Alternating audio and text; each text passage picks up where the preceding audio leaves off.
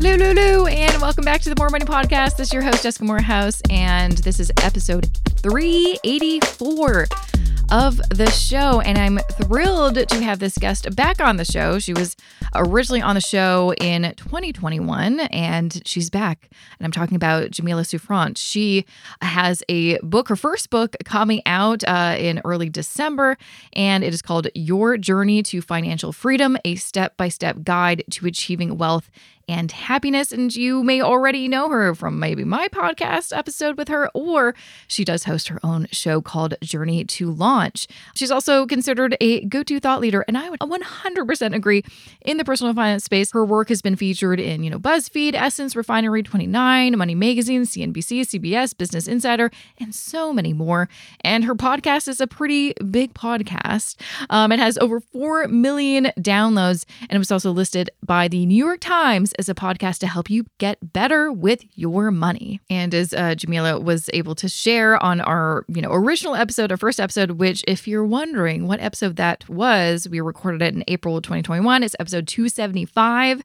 So if you want to listen to that before or after this, just go to jessicamorehouse.com/275 or just find 275 wherever you're listening.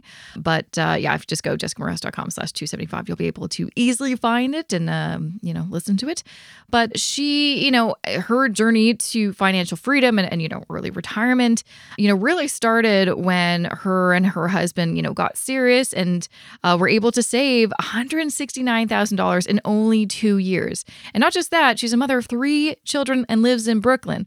I still don't know how that maths, but she did it, and she is teaching others how to do it herself. And so I'm so thrilled that she is on the show to share more of her wisdom on how you can, achieve financial freedom as well. So we've got a lot to share in this episode, so let's get to that interview. But before I get to that interview, I want to share a little bit more information about my online course that you may not even know about, but it's been around for almost 3 years, called Wealth Building Blueprint for Canadians. It's a course I built specifically with you Canadian listeners in mind who want to learn how to do passive investing like I've been talking about for years on the show. If you want to get rich slowly, invest for the long term, you don't want to day trade or dabble in something speculative like cryptocurrency or some hot stocks that you find online. You just want to make sure you can retire one day or, save enough for buying a home. And this course can help you. It is specifically about all the fundamentals you need to know about investing as a Canadian, but then I also show you how to build a strategic investment plan and then how to invest in your own portfolio by way of either using a robo-advisor or doing it on your own from scratch. There's lots of worksheets and calculators and spreadsheets that you will not find anywhere else on the internet, hence why I had to build them myself, but also get lifetime access as well as access to the private Facebook group, my monthly Q&A sessions for students,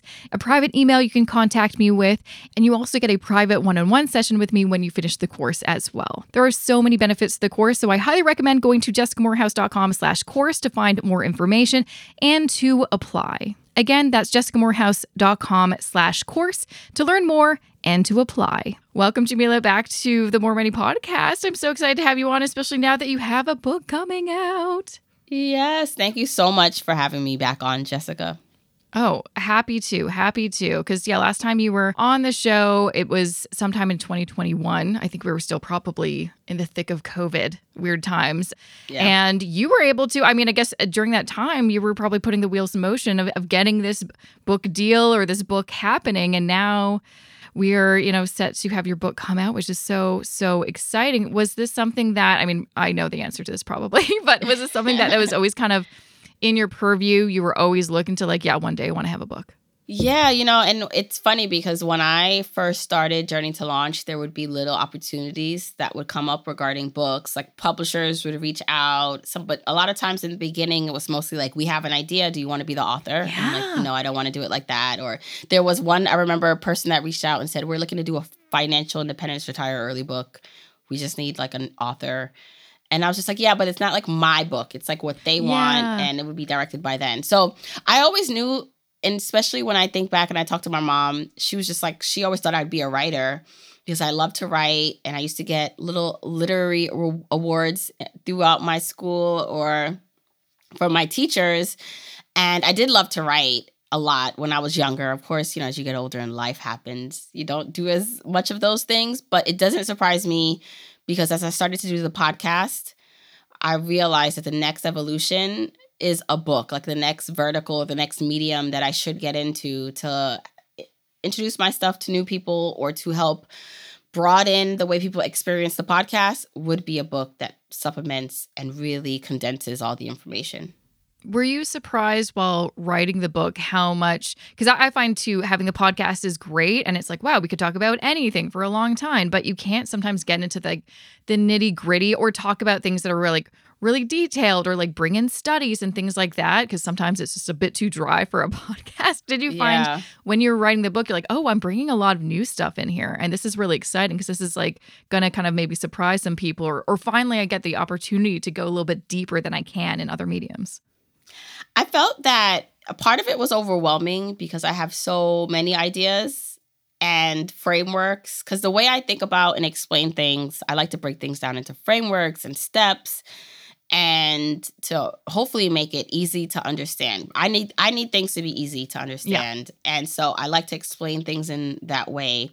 And so I've had all these concepts and ideas. And so to get it into something where another person could follow, because, when you're on the podcast, of course, you want to make sure people can follow that too if they're listening. But to put it in a book and all the options, like I could have went a lot of different scenarios or ways to put the book together and to come up with a way that I felt people could follow that was new. Because my biggest thing is because we're in this space. And so we know a lot of people who write books about money. Mm-hmm. We know a lot of people who talk about money. Is how to do this in a way where it's fresh and new because there's so many ways you could tell someone that they should budget or do certain things. So I just was like, what is the essence? Why do people like the podcast? And how do I capture that in the book? And that was my main goal. And so I tried to just figure out the best way to do that. And I think I did. I definitely think we did it well. I hope so. When people start reading it, to capture that information and get it down into something, legitimate, practical steps that people can follow to reach their goals. So with that, because you and me, we've interviewed a lot of people. We've read a lot of books. And I know sometimes I feel like I've read it all, I've seen it all, I've heard it all. How were you able to craft this framework for your book that was, fresh and new when literally nothing is new? And make it your voice and understandable and easy. Like, what was your, I guess, idea for the book? What did you want to say that you felt like needed to be said by you specifically? Right. So I just felt there was a gap missing even with the podcast. I think I started the podcast at a great time years ago. So 2017. So there were podcasts about money, but I don't think a lot were talking about financial independence. And if they were by white men. So I think my perspective and voice in the space at that time was unique. And I think what was also really good is that I bridged that gap between general personal finance content. So all the things that we should know or should have been taught, budgeting, what's investing, and the just basic stuff, to this idea and this very ambitious goal of the FIRE movement, financial independence, retire early, and this concept of investing and saving money to where you don't have to ever work again actively. And I think there is a missing space in which someone is talking about both in a way, how to teeter between both, how to use the basics to achieve this big, audacious goal, but then to make it more attainable, more realistic for the people who don't want to spend only $20,000 a year, who, there are realistic things that impact people's abilities to reach financial independence. And so I wanted to make sure that what the podcast captured and why people liked the podcast was because I was this woman, this Black woman, this immigrant woman talking about this concept in a plain, relatable way. So it's like, well, the book obviously has to be that. And it has to break it down because a lot of the books, I feel like, even when I read about financial independence, it's still just, don't always relate to the voice.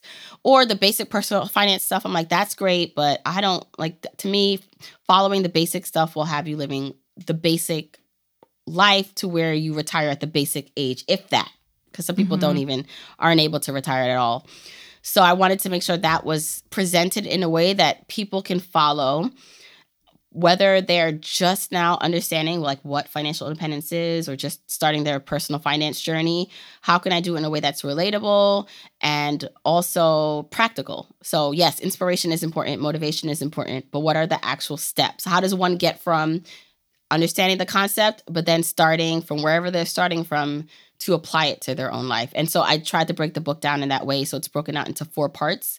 Part 1 is the what, why, and how of financial independence. I felt it was important to break down not only my framework, so I have a couple new frameworks that talk about financial independence in a way that I hope is fresh to people, but then what it is for someone who has no clue what it is and why they should pursue it. And then the second part of the book is how to create your plan. So this pie in the sky goal that we talk about never having to work again, like what does creating a plan to get there look like? And then the third part is all about executing your plan. So once you have this initial plan, what are the actual steps you need to do to get there? And then the last part is about enjoying your journey, because what's the point if you can't enjoy it? And so I think I was able to break down everything in a way that hopefully is relatable and practical for people.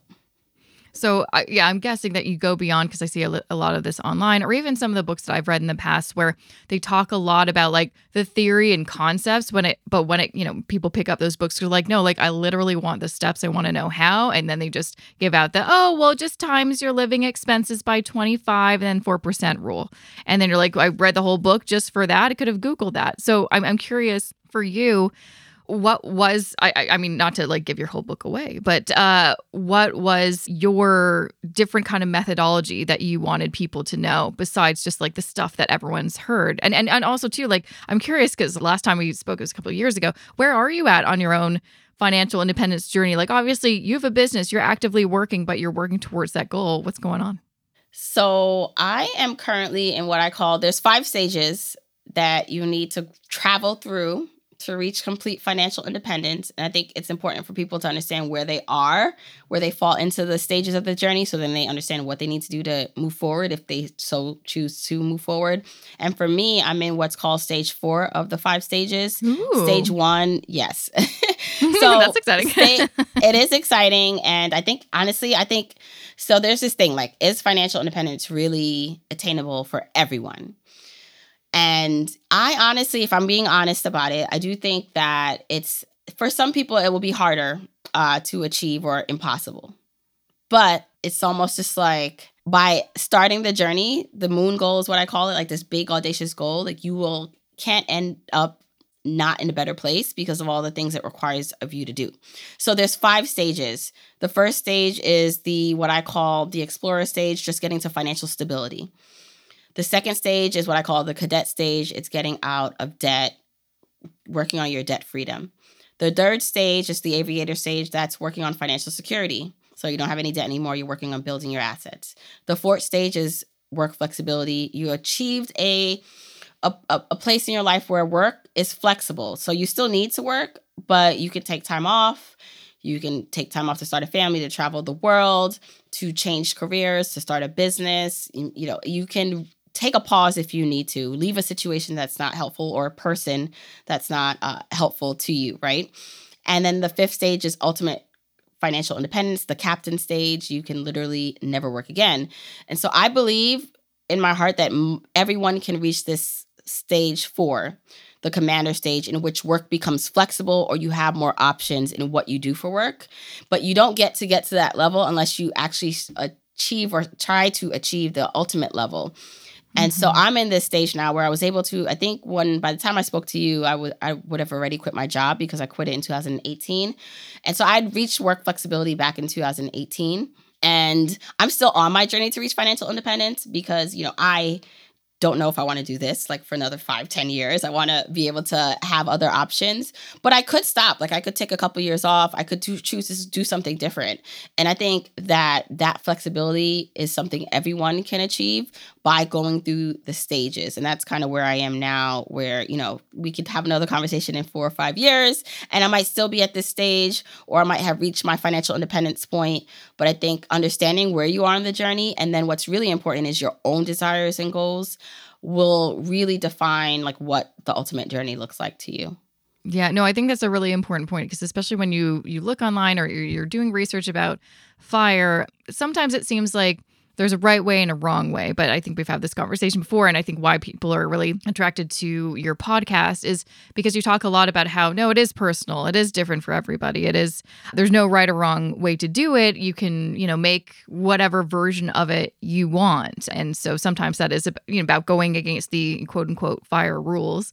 But I think that's really important to determine what are your goals and your values and like what do you actually want. And also I think, and this is probably something you discuss in the book too, probably the why stage of the book is talking about, why do you actually want this? Because often a lot of people think they want the financial independence. I never have to work again because they just hate their job. And you're like, well, there's, more to it than that. Then just quit your job, look for another job. You don't want to be in a miserable job while you're working towards FI because, gosh, that could take years. That's what I talk about that because the understanding your why and your why can change. And, but for most people, it's not that they don't want to work. It's more, there are some people who literally are like, I don't want to work. And so, right, I actually want to be on the beach every day and not do anything. Yeah. But I do truly feel like most people want purpose in their life.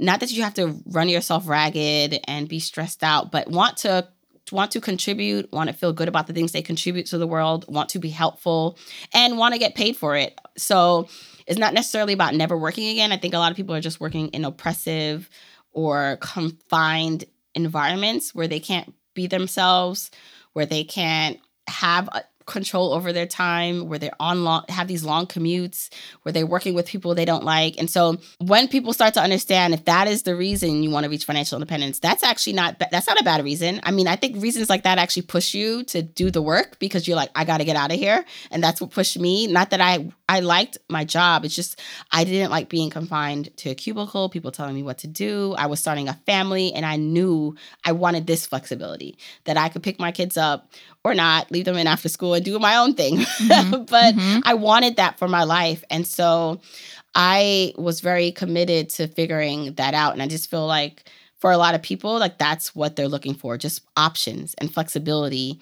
And if you love your job, I always say this, I'm not someone that says everyone should be an entrepreneur or everyone should quit their job. Because as you know, doing this full time, it's not roses and daisies. Yeah, it's right. A job.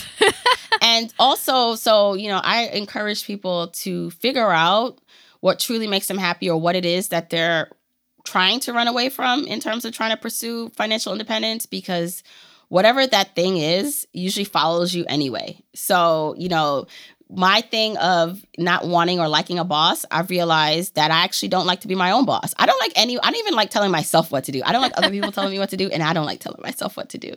And so, yes, I'm privileged in the fact now that I do control my own time, but it's still some of the same issues maybe or things that bothered me in the past. I don't really have coworkers anymore except for, distant coworkers like yourself. We see each other online, but it's the same thing. It's like it doesn't go away. And so that's why I think the journey to financial independence is as much of an internal journey as external, because the goal is to find what brings you joy on the path and how to be okay with uncertainty and things not going right and dealing with people, because that doesn't change. And you can blame it on your current situation and say, when I reach financial independence or when I have all the money or pay off all the debt, then I'll be happy.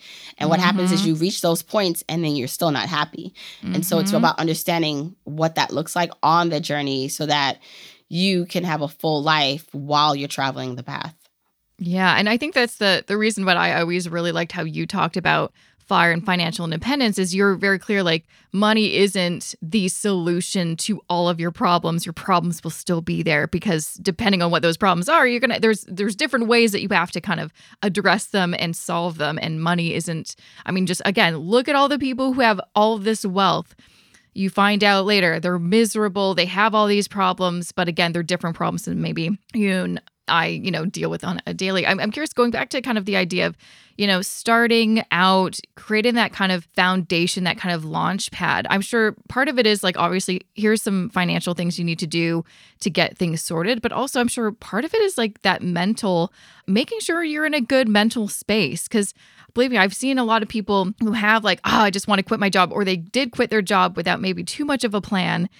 and they're kind of not psychologically ready for the journey that is like either starting their own business or whatever the case is of starting their kind of financial independence journey. And I think that's not really talked about too much, is how to not just financially prepare, but psychologically prepare for this big challenge ahead of you. Yeah. I think there's a bunch of things you need to do. Some of it involves maybe professional help, so therapy, which I think is important and, necessary for a lot of people. Finding whatever other faith you do have. So whatever religion and, the God that you believe in, figuring out what that relationship looks like. So I talk about mindset and habits a lot in the book. So there's the external things that we all want to do: make more money, pay off debt, increase assets, all that. But the internal stuff, the way you feel about your life, your happiness, like the internal stuff matters just as much, or if not more, to make the journey sustainable. So in order to think about what's truly making you happy or why you're doing the things you're doing, getting outside perspective is helpful, or finding something that anchors you, right, where you do feel, confident is helpful. Obviously, community is helpful. So surrounding yourself not only with hopefully family and friends that can support you on this journey and that you can be honest with, but people who have done what you're trying to do, and finding communities like that, whether it's following someone online. And of course, you still have to be wary of people online, because a lot of people post things and it's not true. Like, they're not living the life Careful. they say. But finding people, the entrepreneurs who may be a couple steps ahead of you, or those little pockets of groups, Facebook groups or local groups that you can meet with and talk to, because sometimes I think it's the unknown, or we don't know what to expect, because we can't know what to expect. But if you are talking to someone who can be honest with you, like, hey, so when I quit my job to start my business, these are some of the things I encountered. So you just want to be aware of that, or know that that might come up for you. I just think overall, there's some things you also can't hedge for. So even for me, once I found out that I was pregnant with my third child, I knew that I didn't want to pursue financial independence in the same way. So my goal when I first started Journey to Launch as a blog in 2016 was, I'm going to quit my job and retire early by 40 years old. Gosh. And then I started as someone who's approaching 40, I'm like, damn, that's so young. Well, I was around 33 when I set that goal. That was 7 years ago. I'm 40 years old already. Yeah. But so my goal was, after learning all this content from podcasts and blogs on my long commute, was that, okay, I'm going to work this job. I'm going to invest most of the money, and I'll be able to hit my FI number, or what we consider our financial independent lifestyle. My husband was still planning to work by 40 years old. And then as I started to do a couple years in, and we saved a lot of money, we saved and invested $169,000 as a couple. But when I got pregnant with my third child, I was like, oh no, I can't do this for another 5 years, because, now that was 3 children, an hour and a half commute, one way driving, my work, which was serious work, they weren't paying me the money for nothing. And then I had this business on the side, and I was like, there's no way I can do all this. Something has to give. And so I had to change what my financial independence journey looked like, and pivoted from, okay, saving and investing in retirement accounts, to let's save and invest to create a runway so that I can explore what Journey to Launch looks like full time. And in doing that, we started to save money in what we call a FU fund to help cover our expenses. Now, I knew why we were saving in the FU fund. It was literally, I know Journey to Launch is not making enough money to cover our expenses, so we're going to need to pull from this money every month. So everything worked out in terms of saving the money. I was able to quit my job after having my third child, and now it's time to put the plan in action. Pull from this account that the whole purpose was to save in it. But even that was scary, even though that's what I planned for, because I was so used to seeing money accumulate. I know. And so to now see money dwindle, and not to have a clear sense of, will Journey to Launch actually be successful or make enough money, was scary. And so I don't think anyone, just like, as a parent, there are things people will tell you about parenthood, and you can learn, you can read all the books, just like entrepreneurship or writing a book, right? Researching. But you cannot know what it's like until you're in it yourself. Because it's like the things other people are not telling you because they're trying to hide it. It's just hard. You can't even explain it sometimes, what the feeling is. So I think being okay with that and understanding that it's going to happen, and you can't just, every day is not going to be roses. And sometimes the things you wish for are not it's not it. It's not the answer. And you have to be okay with being wrong or changing your mind, but understanding it's not a failure, that you're not a failure. It's not that you made a mistake. It's life. And that's the whole point of the journey. And so understanding that, I think, is helpful, which is part of the mindset of being successful at this, is understanding that you don't have to be successful at it to be successful, if that makes sense. Ooh, I like that. You don't have to be successful at it to be successful. Yeah, I mean, and also defining what success means to you, because often we let others dictate that for us. And that's when we become miserable, when we're chasing someone else's goal or chasing an idea that we didn't even come up with. That's when I'm miserable, when I'm like, I'm not even sure why I'm chasing that anymore. I forgot what happened. We need to live more on our terms. But I think that's so important to remind ourselves that life changes. It's never straight. It's always like a zigzag. And we often, without maybe even being conscious of it, we pivot all the time. But when I think we start a big plan, like achieving financial independence, it's a very structured plan. It has to be, because we have to hit these targets and we have a target date, but life happens. You have another child, or maybe you have, a family member that gets sick and you want to take care of them, or so many different variables can occur, and it's okay if things change. But like you said, there's, either it's an internal or maybe you feel like it's external, this kind of feeling of like, oh my gosh, I'm a failure. I know people who have gone back to work after maybe reaching their idea of FI because they're like, I miss being around people, or I miss working. I actually do like the work. Maybe I just didn't like my last workplace. And that's okay. It doesn't actually matter. It doesn't. Life happens. Life happens.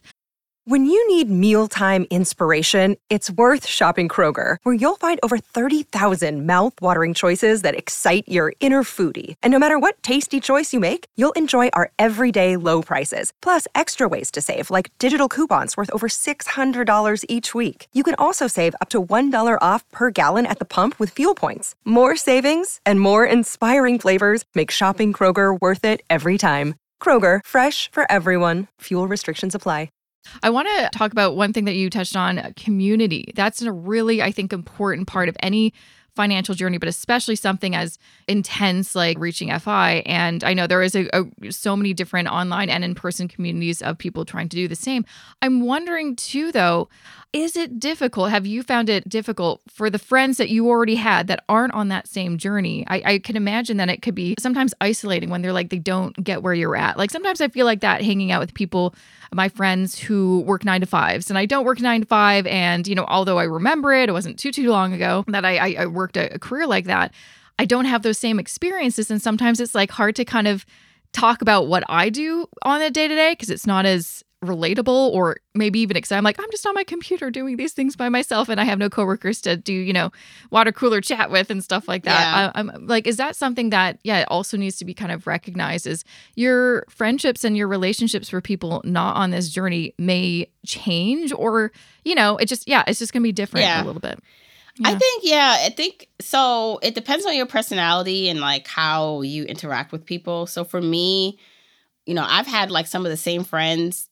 Like I'm one of those people, like I like long-term relationships. Mm-hmm. So, Mm-hmm. a lot of my friends I've known since, elementary school, high school, college. And then of course I meet new friends. But so these are people who've known Jamila before any of Journey's launch. And I've always had this like ambitious, they've always just remembered me just doing the most or different things. And, my expectations, like I don't expect them to understand or want to. I definitely, if they ask me for advice, they know Jamila is like, okay, I know she does this. I know she has a podcast. I know she's pursuing this. And so I'm always open to give advice. If they ask, I've learned to just wait until someone asks me. Even family, I have a lot of siblings, my sisters, they want advice, they can ask me. But I actually don't expect them to understand or even want them. Not that I don't want them to understand. I want them to support me, but I don't expect that they need to be the first one, I don't know, liking my post or writing under it. Like sometimes I'll text them like, hello, like I know that you like saw this, like, you can like say something, but I'm not expecting it from them. So because of that, like I still have the relationships and friendships and can still do things with them because I'm just Jamila. And I like that actually. I like even my husband, like, we've been together for so long and it's just like, I'm just Jamila, and he understands my goals and he's supportive of it, but it's my work goals and our financial goals are together, but some of that is separate too. So I think it's understanding that yes, you need support, But just because someone is your family or friend doesn't mean they need to like be on the same journey with you. I think you can inspire them. I hope that I inspire people just like my friends inspire me to do different things. But it can be separate, but it doesn't mean, and yes, people may grow apart because of that, but you have to be okay with that. And so I just found that I was able to keep our relationships intact because I'm still just me. And I still do the same things with them. And if something doesn't work or if I don't want to spend more money on something, I don't do it. If I do, I do it. And so I just think understanding that and then maybe having a separate group of friends or people that you met online or other entrepreneurs that you become friends with can be that, where you talk about those things. But it doesn't have to be, everyone doesn't have to be everything to you. So understanding that is helpful. Yeah, sometimes. Yeah, I've definitely realized that once I, started in personal finance and started making kind of blogger friends. You're like, oh, this is a different community that is nowhere connected to my other friendship groups because they just different things. And that's okay to have kind of different groups for different kind of purposes to kind of fill your needs because you are a multi-dimensional person. And so that makes a lot of sense. Going back to some of the kind of, because again, you've got a great framework in your book. And I know that's what most people come to a book about this for. What are, if you can kind of tease or share a little bit of some of those practical things that have really helped you and other people who followed you? Because I know you've got your podcast, but you have lots of other products like a course and things like that, have helped them get to that next level, like not just stay within that kind of basic area of like, here are all the kind of how-to personal finance things, budget, et cetera, et cetera. How do we level up in terms of maybe reaching that FI, that stage 5 in the future? Yeah. So it's understanding where you currently are. And so what stage you're in, and then realizing, there's a goal in that stage. So if you are in the debt payoff stage 2, your main priority is paying off debt. But of course, I'm not one of those people who say, wait to invest. I think you should still be investing, especially. Mm-hmm. And by debt, do you just mean like high interest consumer debt? Yeah. So in that stage, I'm typically talking about consumer debt, not mortgages or student loans, as that can be extremely high. And to wait to move forward can take people decades and decades. And so it's more about how you view debt. Like, I don't think all debt is bad. We still have a mortgage. I still use my credit cards every month, but pay them off. So it depends on what you feel, but definitely high interest rate debts to be paid off in this stage 2. But that's your main priority outside of doing all the other things. So once you know that, you can figure out, okay, what is my end goal, right? So basically, it's understanding where you currently are and assessing what I call the 6 components of the FI formula. So 4 of them are tangible, so you actually can write the number down. So what's your income? What's your expenses? What are your current assets? And what are your liabilities? So it's understanding that, where you currently are. Then it's what's your goal. So what is your FI goal? Some people hear this, and so the concept of financial independence, never having to work again because your investments pay for your expenses. What does that end goal look like? How much money do you need? It's going to be dependent on how much money you need to spend. So a quick rule of thumb is multiplying your annual expenses that you want to spend by 25. There's a whole thing behind what that means, but multiply it by 25 to get a quick lay of how much you need for financial independence. Annual expenses multiplied by 25. So now you have like this pie in the sky number you just came up with, and you could probably be like, oh my gosh, how is that possible? Depending on where you're currently starting. And so the goal is, how do you map out where you are to where you want to be? And you may have said to yourself, well, this idea of financial independence sounds great. I want to be able to do it in 10 years. And realize from your starting point to your end point, how much do you need to invest to have that much in 10 years? And you can look at all your components, assets, income, expenses, liabilities, and realize, like, I actually am not going to be able to invest that much to get to that. And so what do you need to change about your journey? So do you need to change your income and earn more so that you have more to invest? Do you need to change your expenses? Can you change your expenses? A combination of both. Like, what does your journey look like? And so that's what happened, just practically for me, is when I started, I said, okay, I have this job. I can invest this much. I can get there in 7 years. Then as I started, I realized I don't want it to be this intense. I want to have more flexibility with my life. I'm okay if it takes longer, because I actually now I'm switching to a career path that I enjoy more, my own business. And so it's for the person to now sit down, and after you have your starting point and your first, I call it your iteration. Your goal is going to change, but your first kind of crack at what the end goal looks like. What does the journey from where you are currently look like? And you'll have to make changes. You'll see that. Like I had to make changes to my finances in order to save $169,000 in those 2 years. And you just have to come to a realization about the steps or the practical things you need to do and the time it takes you. Because you might have said 10 years and then you look at all your numbers and your responsibilities and the stage of your life you're in and say, that's not realistic, maybe 15.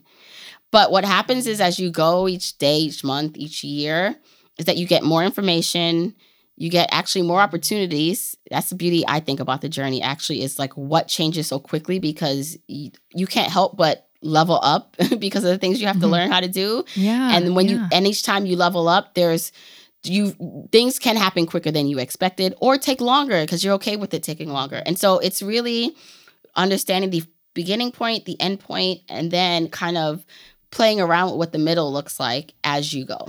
I mean, when you were talking, it just reminded me of that quote, and I forget who said it. It's terrible, but it's like we can do hard things, but sometimes we don't think we can, especially when it comes to money, just because money can seem like this big, scary monster that is intimidating, and we don't know where to start or if we're going to do it right.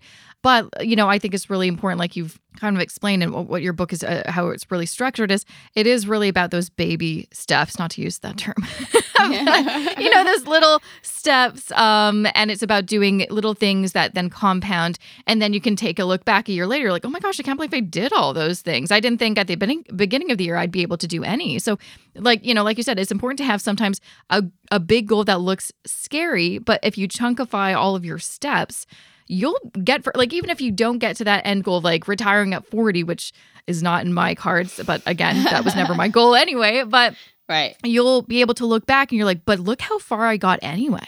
Right. Further than if I hadn't started this process in the first place. And that's why I'm just like, everyone should attempt it because let's just say you say, okay, fine, Jamila, I'll try this thing out. So my goal is to reach financial independence in 15 years and maybe my number is 1.5 million. And you're just like, well, I'm starting at like negative 100,000, but I'll try it anyway. And so you slowly chip away at your debt and investments and you're living life.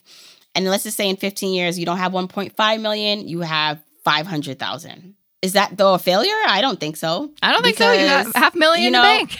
Right. And so, yes, would you have wanted more or wanted to reach that earlier? But if you didn't even start, where would you have been? So I do this like exercise in the book where it's just like, just do like based on your current trajectory of how much you invest or save, where will you be in 15, 20 years, wherever the time frame that you're thinking about, if you do nothing different. Yeah. And then let's just now look at small changes. Let's say I call this thing the gap where you find the extra money to do all these things that we're talking about, like pay down debt, invest, pay for the things you enjoy.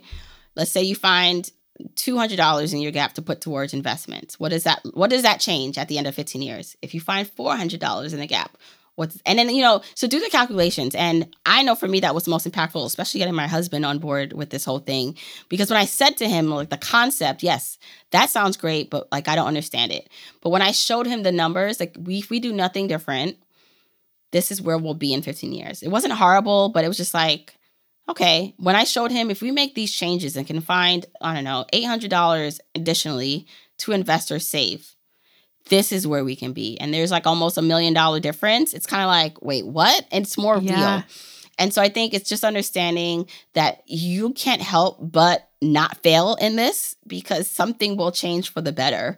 And then you'll be surprised at how fast or how much things can change when you start going. Mm-hmm. Well, and I guess just since you mentioned your husband, I guess a really important thing, if you have a partner, to talk about it with them and try to get them on board. Like, it seems like it'd be very difficult to be in a partnership where one person's doing it and the other person isn't. Yeah. So would you say like it is a really important thing to be on the same page with this? I mean, money is, you're dealing with money together in some respects. So this might be something that you need to like kind of come together with. Yeah. And I feel for me, luckily my husband was, on board. He wasn't like just jumping on it. Even now, he's not like into money. Like he's same with my husband. He does not care at all. He's like, or it just like makes him feel terrible. Like he's like, it causes me so much anxiety. I'm like, don't worry, I got it. I got us. Yeah, he doesn't. He's not like that. But I get. Like I think too, there's a misconception just because you're excited about it. Because I love the couples that I interview or I meet, like. and they're like both into it. It's kind of like, oh, that's awesome.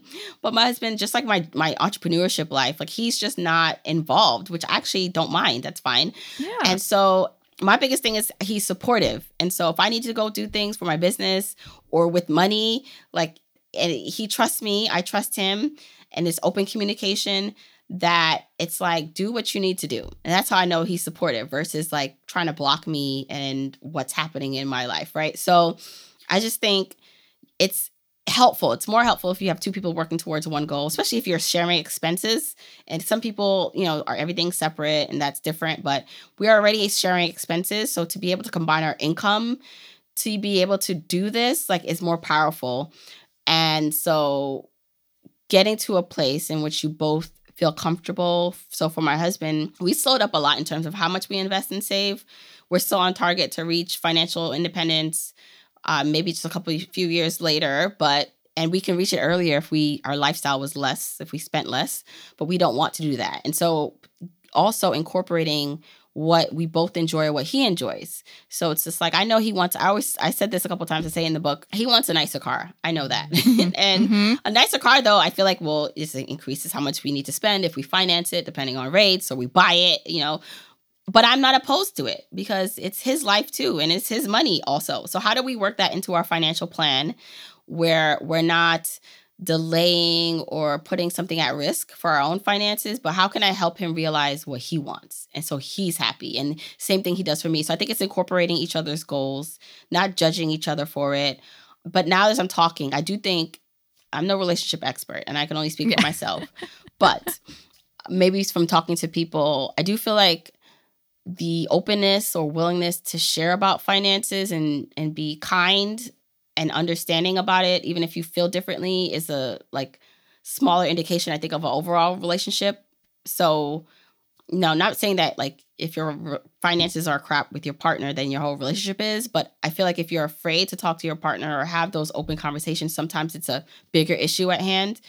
And not that my husband and I don't have issues, but I just feel like we operate like that in general, like with the respect, especially with having 3 kids and that, how we have to be a team for that. And so it comes through in our finances too, where we're understanding. So I just think some of that may take therapy outside of finances for you to get to that point with your partner. Yeah. I mean, huge, everyone who listens to my podcast knows I'm a big advocate for therapy in any kind of way. But yeah, especially if you're a couple and you are like, gosh, this is like a hard, I can do this on my own, but I don't know if I can get my partner on board, and, striking up a conversation about it sounds really difficult.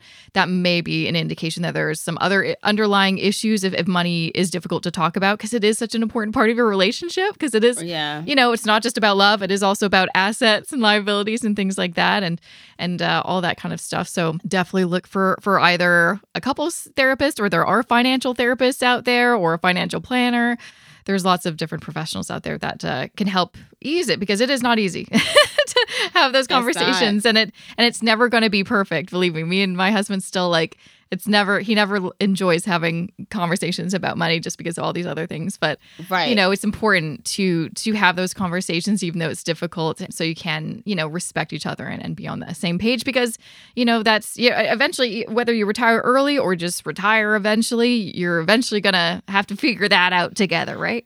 Listen, I feel like having the partner that works for you it's a financial decision also. Yes, it's based on love and compatibility and all these things, but having a supportive or the relationship that works for you impacts your finances and career so much, especially as a woman.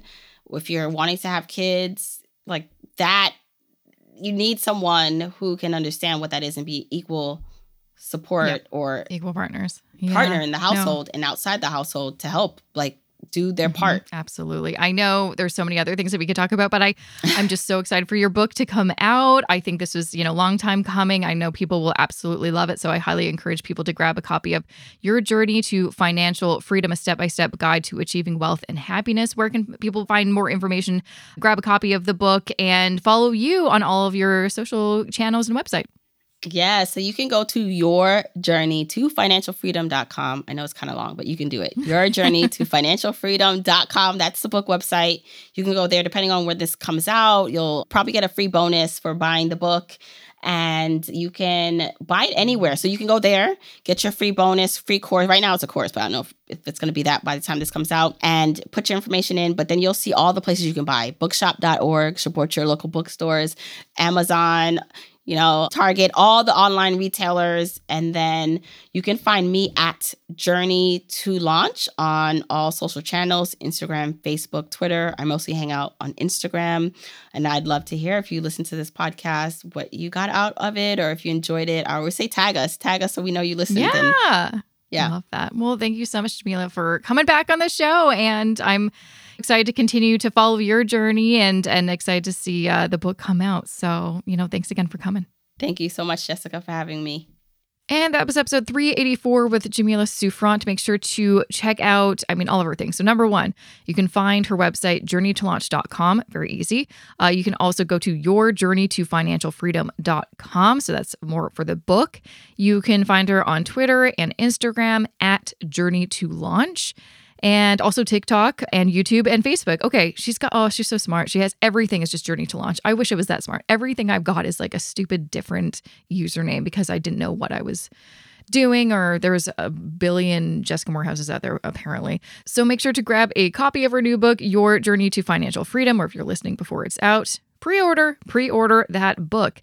And and if you want to check out the show notes too, because I will link to everything just to make it all nice and clean and easy, everything in one place, just go to jessicamorehouse.com/384. And if you want to find an episode, any episode ever, and forever in the 8 years that I've been doing the show, just go to jessicamorehouse.com/podcast. That is what you can do, or jessicamorehouse.com/the number of the episode if you know it. Now, as always, I have a few things to share, including how you can enter to win a copy of her book and a bunch of other books. So don't go away. Stay with me. Do you want to figure out where your money is going? Do you want to organize your finances once and for all? Do you want to feel less anxious about your money? Well, I have a great tool for you. My collection of budget spreadsheets, which you can find at jessicamorehouse.com/shop. These new and improved budget spreadsheets have helped thousands of people over the years, and these are honestly the budget spreadsheets that me and my husband still use today. They come in Google Sheets and Excel. They also come with a comprehensive video tutorial to show you exactly how it works, and they're very easy to use. Not only that, I've got versions for pretty much any scenario. So if you're an employee, I've got a budget spreadsheet for that. If you are self-employed, I've got a budget spreadsheet for that. If you're in a couple and one of you is an employee and one of you is self-employed, I've got a budget spreadsheet for that. I've got 7 different budget spreadsheets for any kind of situation. So no matter what's going on in your life and your income, I've got a budget spreadsheet for you. So if you want to take action and see some progress with your finances, this is one really easy step that you can take right after listening to this episode. Just go to jessicamorehouse.com/shop, find the right budget spreadsheet for you, and then start making some moves that future you will be really, really thankful for. I always feel like if I ever have said on this podcast, which I'm sure I have a few times, stay with me or stay with us, I feel like I'm a news anchor. That was my, this probably about me in a very long time ago podcast episode that I shared that I used to work in the newsroom as a teleprompter operator. One of the most stressful jobs, oh my gosh, of my 20s. And anchors, whenever they're like, please don't go away, they'd always say like, da-da-da-da-da, stay with us. Anyways, just thought I'd say that for no reason at all. If you want to enter to win a copy of Jamila's book and many other books, just go to jessicamorehouse.com/contest. I don't really promote this contest anywhere else because I'm lazy, which means you have a very good chance of winning. jessicamorehouse.com/contest is where you can find all the details on that. Really nothing else going on right now with me. As you know, I'm just hunkering down trying to get my book ready. I'm so excited for when it will actually be a real thing and me not just talk about the process. That'll be very exciting for me. Well, actually, one thing I would suggest, as I'm recording this, it doesn't have a link or anything, but I was recently a guest. I'm rarely a guest on podcasts. Honestly, I don't really do that often because I don't have anything to promote. But once I have a book, I will be doing a heck of a lot of that. But I was on the Sick Boy podcast. So an amazing podcast by some great, Canadians from Nova Scotia. And I met the guys at this Apple event a few weeks ago. We hit it off and we just, really vibed. And they invited me on my show. And Jeremy, one of the guys, is going to come on my show for next season, which is really exciting. But it was such a good episode. I had such a good time. And let me tell you, I've been on some podcasts and I have not had a good time. There are some ones where I'm like, I hope no one ever hears this. This was trash.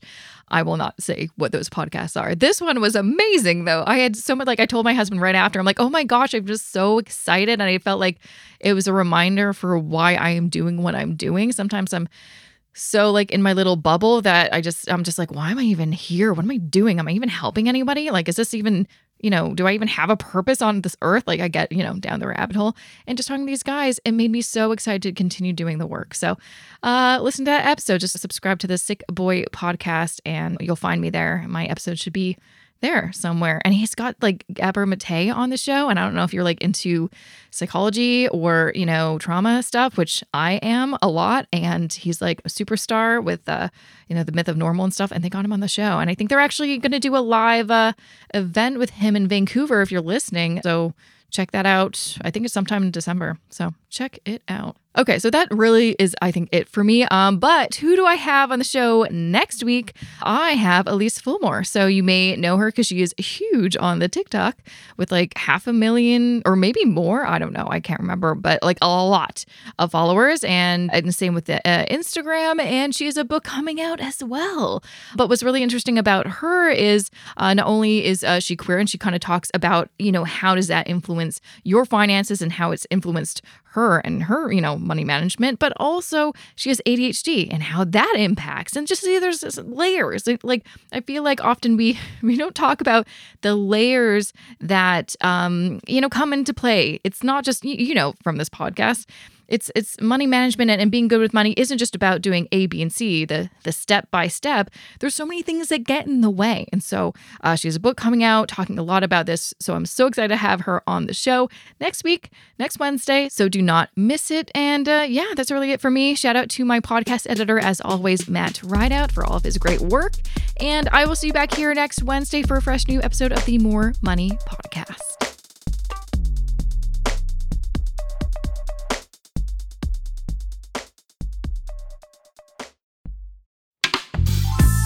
This podcast is distributed by the Women in Media Podcast Network. Find out more at womeninmedia.network.